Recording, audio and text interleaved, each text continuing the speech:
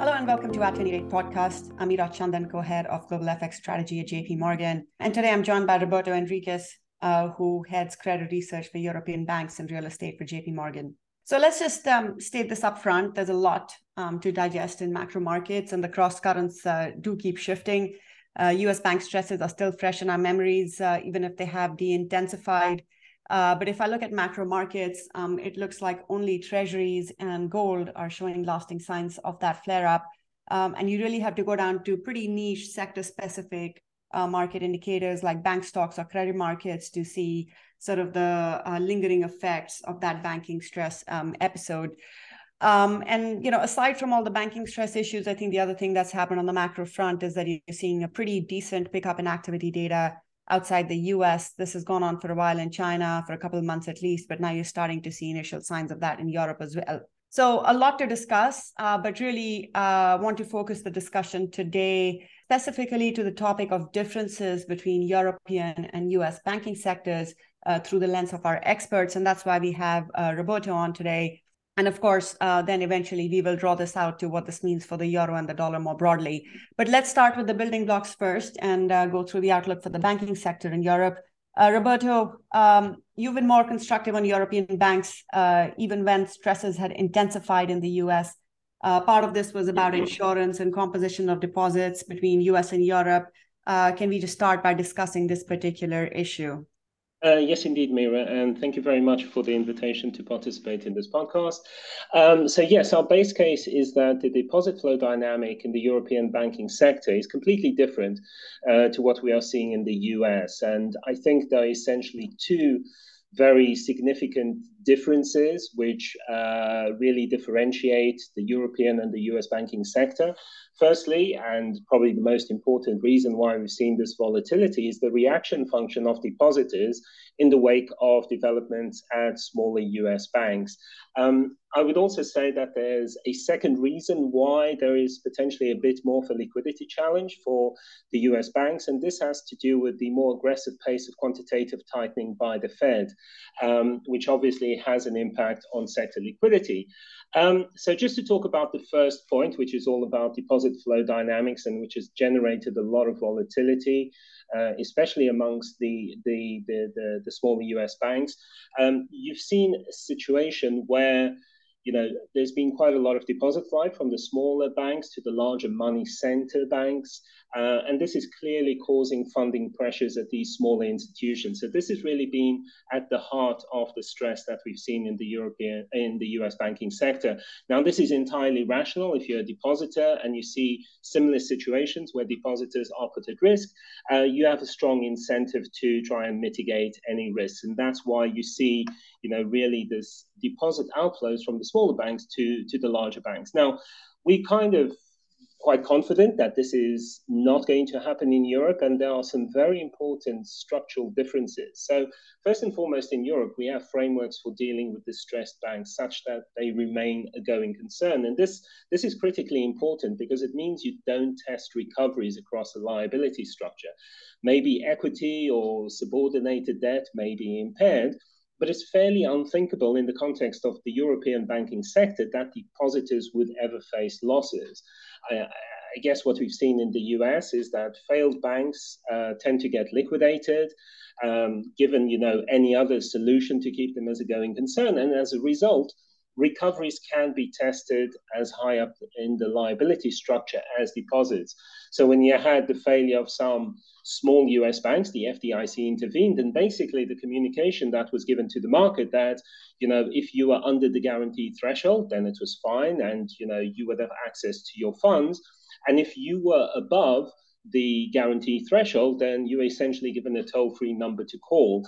And clearly this is something that has resonated and reverberated across the US banking sector to the extent that we obviously see the authorities having to implement remedial measures to try and shore up confidence in some of the affected banks. So I think this is very important in terms of how bank failures are addressed.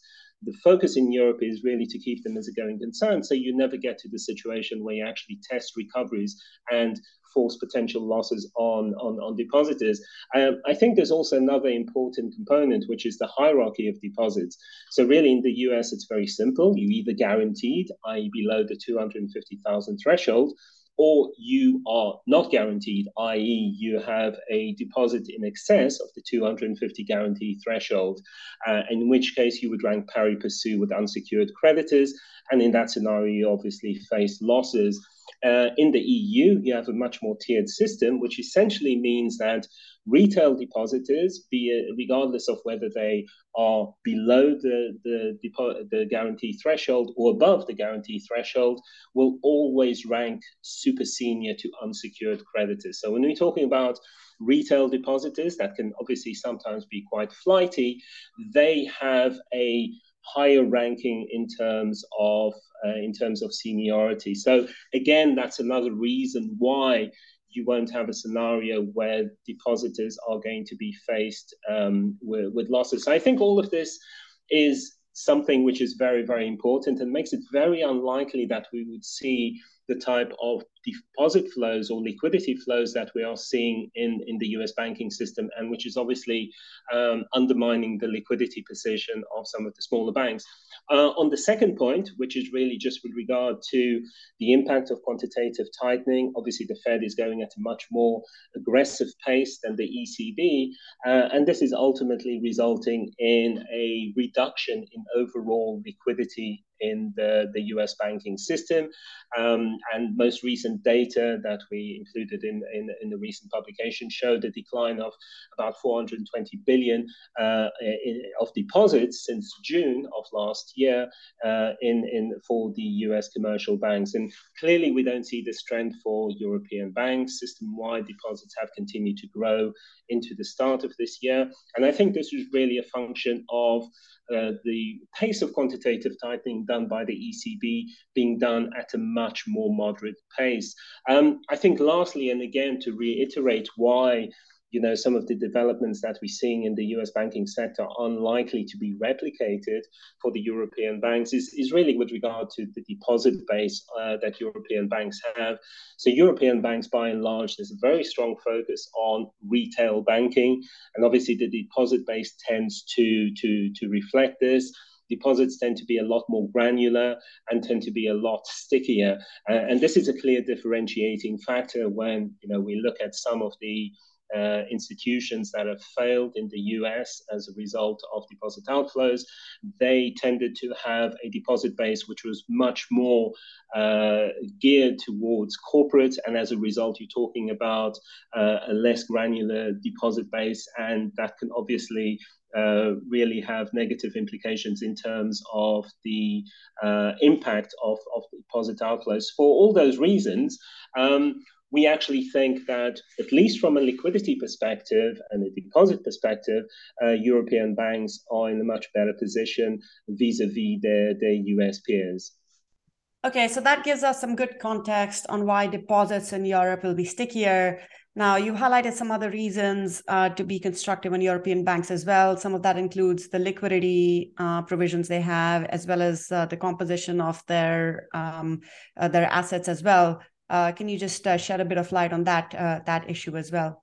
Absolutely. So I think one of the themes which is really, I guess, reverberating in one of the asset classes that is under a huge amount of focus is commercial real estate. So I think this is one of the factors that is also really undermining the position of some of the US banks. I mean, we've started to have some of the US banks reporting today, and some of the larger institutions are already taking some higher provisions for their commercial real estate exposure loans. So I think there is actually some connectivity between the comments that I made on the liquidity and deposit situation and the challenges that you have in the US commercial real estate sector. So I guess the first point that I made was that it was really the smaller US banks that were facing these liquidity challenges because of the deposit outflows. And as it turns out, many of these smaller regional US banks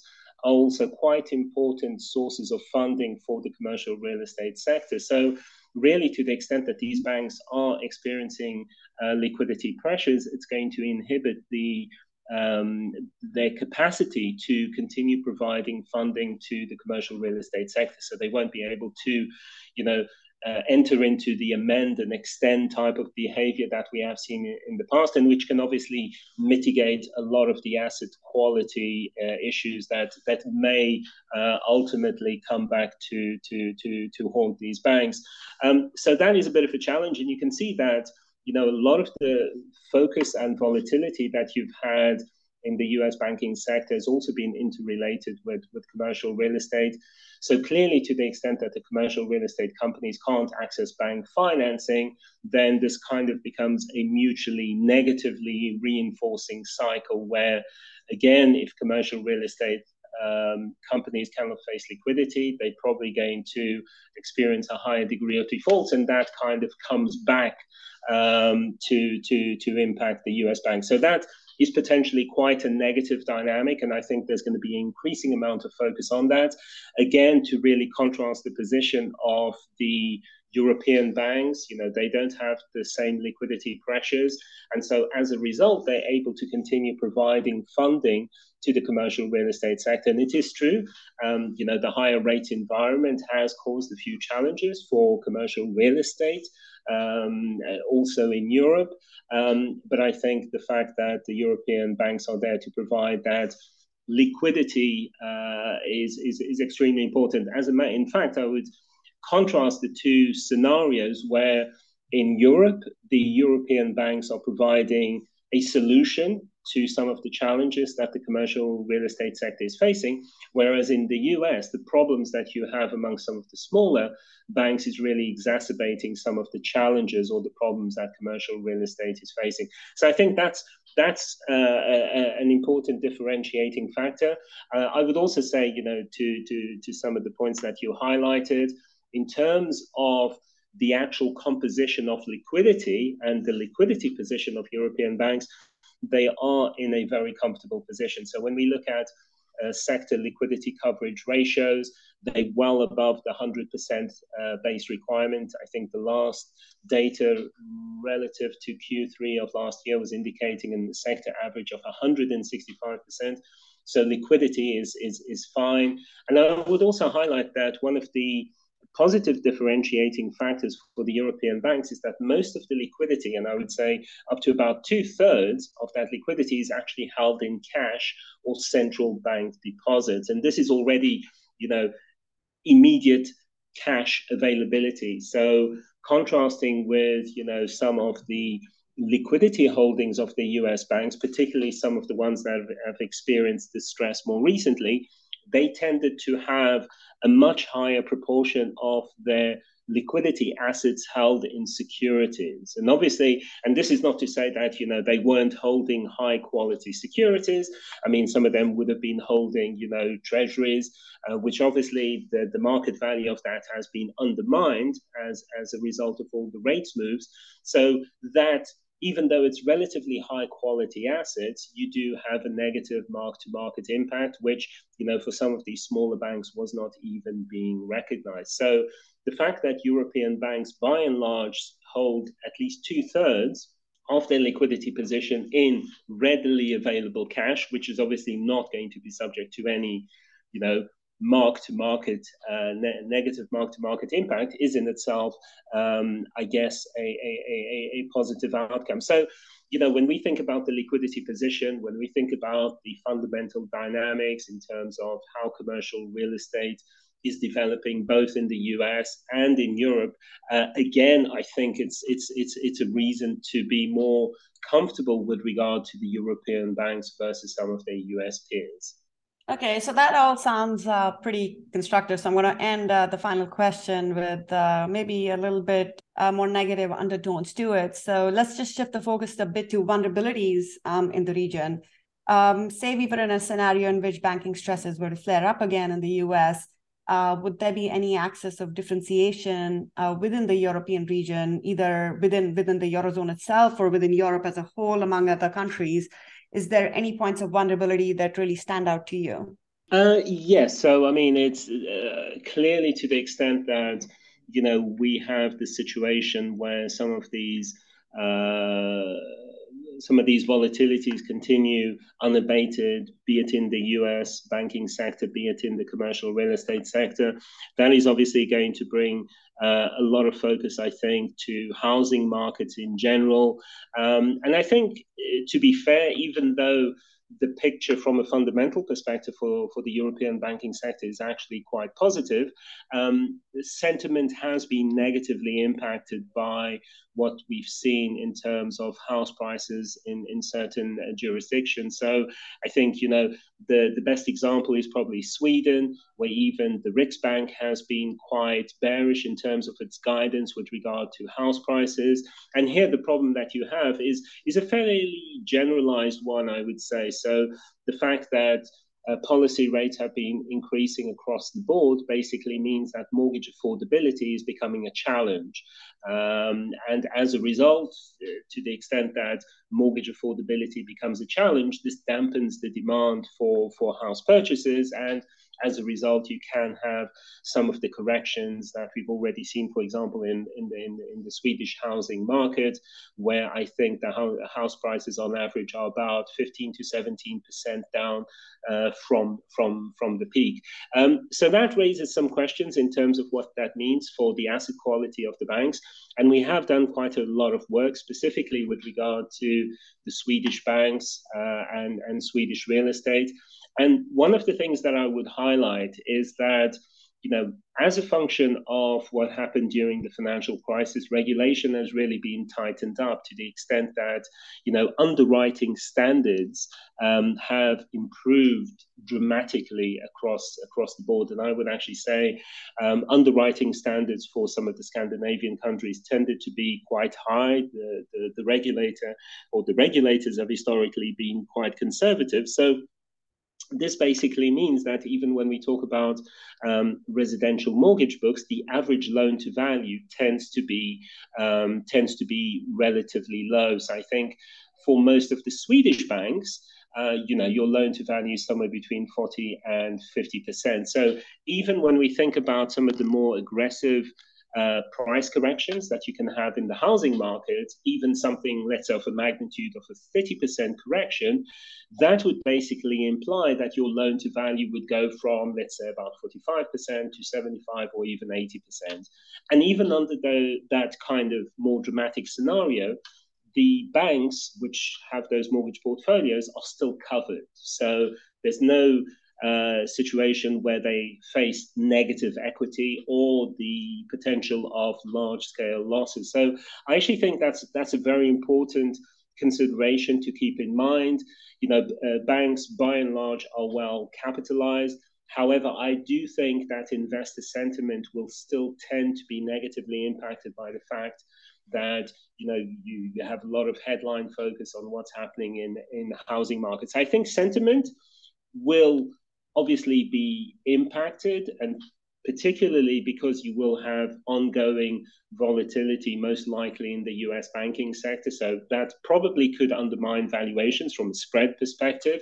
But I'm actually quite comfortable in terms of the fundamentals. I don't see, a large scale solvency issue for European banks in general. Although obviously, in certain markets where house prices are going to face substantial corrections, investor sentiment is going to be impacted. So that's kind of still ties in with our relatively positive thesis on European banks.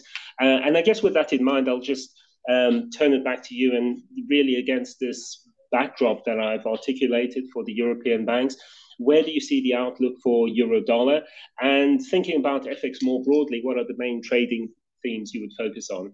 Sure, thanks, Roberto. And that was actually a very useful discussion. I think this presents a fairly interesting turnaround for euro dollar. For once, macro investors are having to deal with a situation where it looks like the Eurozone might actually be more resilient than the US on the banking issue, which is, usually you find yourself as a macro investor on the other side of that equation. So I think it's something that is turned out to be relatively an encouraging development for Euro bulls. And I think we have to think about FX and the euro specifically, and the FX more broadly as fairly sort of path dependent events. So if you consider an outcome in which this doesn't really become a full-blown US banking crisis because the Fed's liquidity measures are adequate, I think in that outcome, the very near-term path for euro dollar is probably stronger. We could probably get to sort of the 112, 113 type of levels. Our target's at 110. The reason I say that that there is a little bit of a bullish bias around the target in the scenario is because in this outcome, clearly when this is a growth hit to the US specifically, that's where the growth hit is going to be largest because of the credit tightening. Europe, because the European rebound has been about lower energy prices, is going to be less affected by it. And at the same time, the Fed will be pausing, but the ECB will still be hiking rates. We've already seen that in the in sort of the relative rate differentials between Europe and US. Rate differentials have moved starkly in favor of euro, and in some measures are suggesting fair value metrics as high as 117 for the euro. Now, this is typical. This move in rate differential is typical as the Fed pauses. But what you really need for a convergence of currencies to this rate differential is for growth to pick up. And what's interesting to me is that as we're seeing this sort of US banking stress develop, focus and the impact sort of being focused more on US growth idiosyncratically, at that same time, what you're seeing is an upturn in growth momentum in Europe. And, our EASIs, for example, our economic activity surprise indices have moved back into positive territory. So I think, if this kind of scenario continues, that's why, that's what gets euro dollar probably a bit higher from what our targets are at the moment. The flip side of this is, I think the equation can change quite a bit very quickly if this becomes a full-blown sort of crisis type scenario, which is, clearly not our base case, but, it's always complicated when it comes to financial market stress points, given the interlinkages between different entities. And I think, you've written about this, about how some of the banks in the periphery, for example, could be more vulnerable if banking stresses were to sort of flare up again. This could be a point of stress for euro that, any widening in peripheral spreads, for example, tends to be a problem for euro. Similarly, any kind of growth trades and euro, I would put very much as a growth trade right now, would sort of come under, would become vulnerable in a crisis type of situation as well. So overall, I would say that we're in a very path dependent situation, and if this ends up being an outcome in which the US is just gradually slowing down, then actually euro dollar should be higher in that context. But if this becomes a full-blown crisis, then that starts to change the equation quite a bit. I think from a longer-term perspective, if I take a full year 2023 perspective, we have a lot of things to be concerned about for Europe. We still have geopolitical risks with Russia. We've got the energy vulnerability issue as we go into the next winter. You've got US recession risks on the horizon. So, it does warrant a fairly tactical approach, and we'll have to see how that plays out in third quarter. But any kind of US recession end of cycle kind of dynamic typically does tend to be dollar bullish. So that's the other thing that we're keeping in mind. So as for the euro, like I said, for the broad dollar, similar story, very, very path dependent, very dependent. A crisis, a banking crisis would make it a broadly dollar bullish scenario. But if you're talking about the US mediocrity type of scenario where this is a US specific issue, market is certainly focusing on the latter right now. That would be more concretely dollar bearish. And that's the dynamic we're seeing unfold at the moment. We're not really chasing this because, to us, at the end of the day, the US recession risks is still the main thing that we're holding out for in 2023. And that typically tends to be fairly dollar bullish. But equally, we aren't really fading this either. So I would sort of characterize our stance as fairly neutral on the dollar. And we're just sort of respecting the growth uptake that we're seeing out of China and Europe. As far as main trading themes are concerned, relatively sort of keeping dollar out of the equation. We're really more focused on regional rotation issues. So if you talk about US slowdown, but China growth pickup, our preferred way to sort of express this is really through long Japanese yen. That's the currency that is the most sensitive to declines in US rates. And equally against that, we are underweight currencies or bearish in currencies where vulnerability to a high hold environment is the largest. You mentioned Sweden, where housing market is particularly vulnerable. We have had a fairly bearish stance on stocky. With that in mind, I would put New Zealand in that bucket as well. And if I take a look at sort of the more growth sensitive spectrum outside of DMFX, our EM strategists have turned underweight EMFX as well. But with a smattering of carry in it, where Mexico and some other candidates in LATAM continue to offer a fair amount of yield pickup, even relative to the US dollar at 5%. So I'll stop there. More details on this discussion are available on jpmorganmarkets.com. This communication is provided for information purposes only. Please refer to JP Morgan research reports related to its content for more information, including important disclosures. 2023 JP Morgan Chase & Company, all rights reserved. This episode was recorded on April 14, 2023.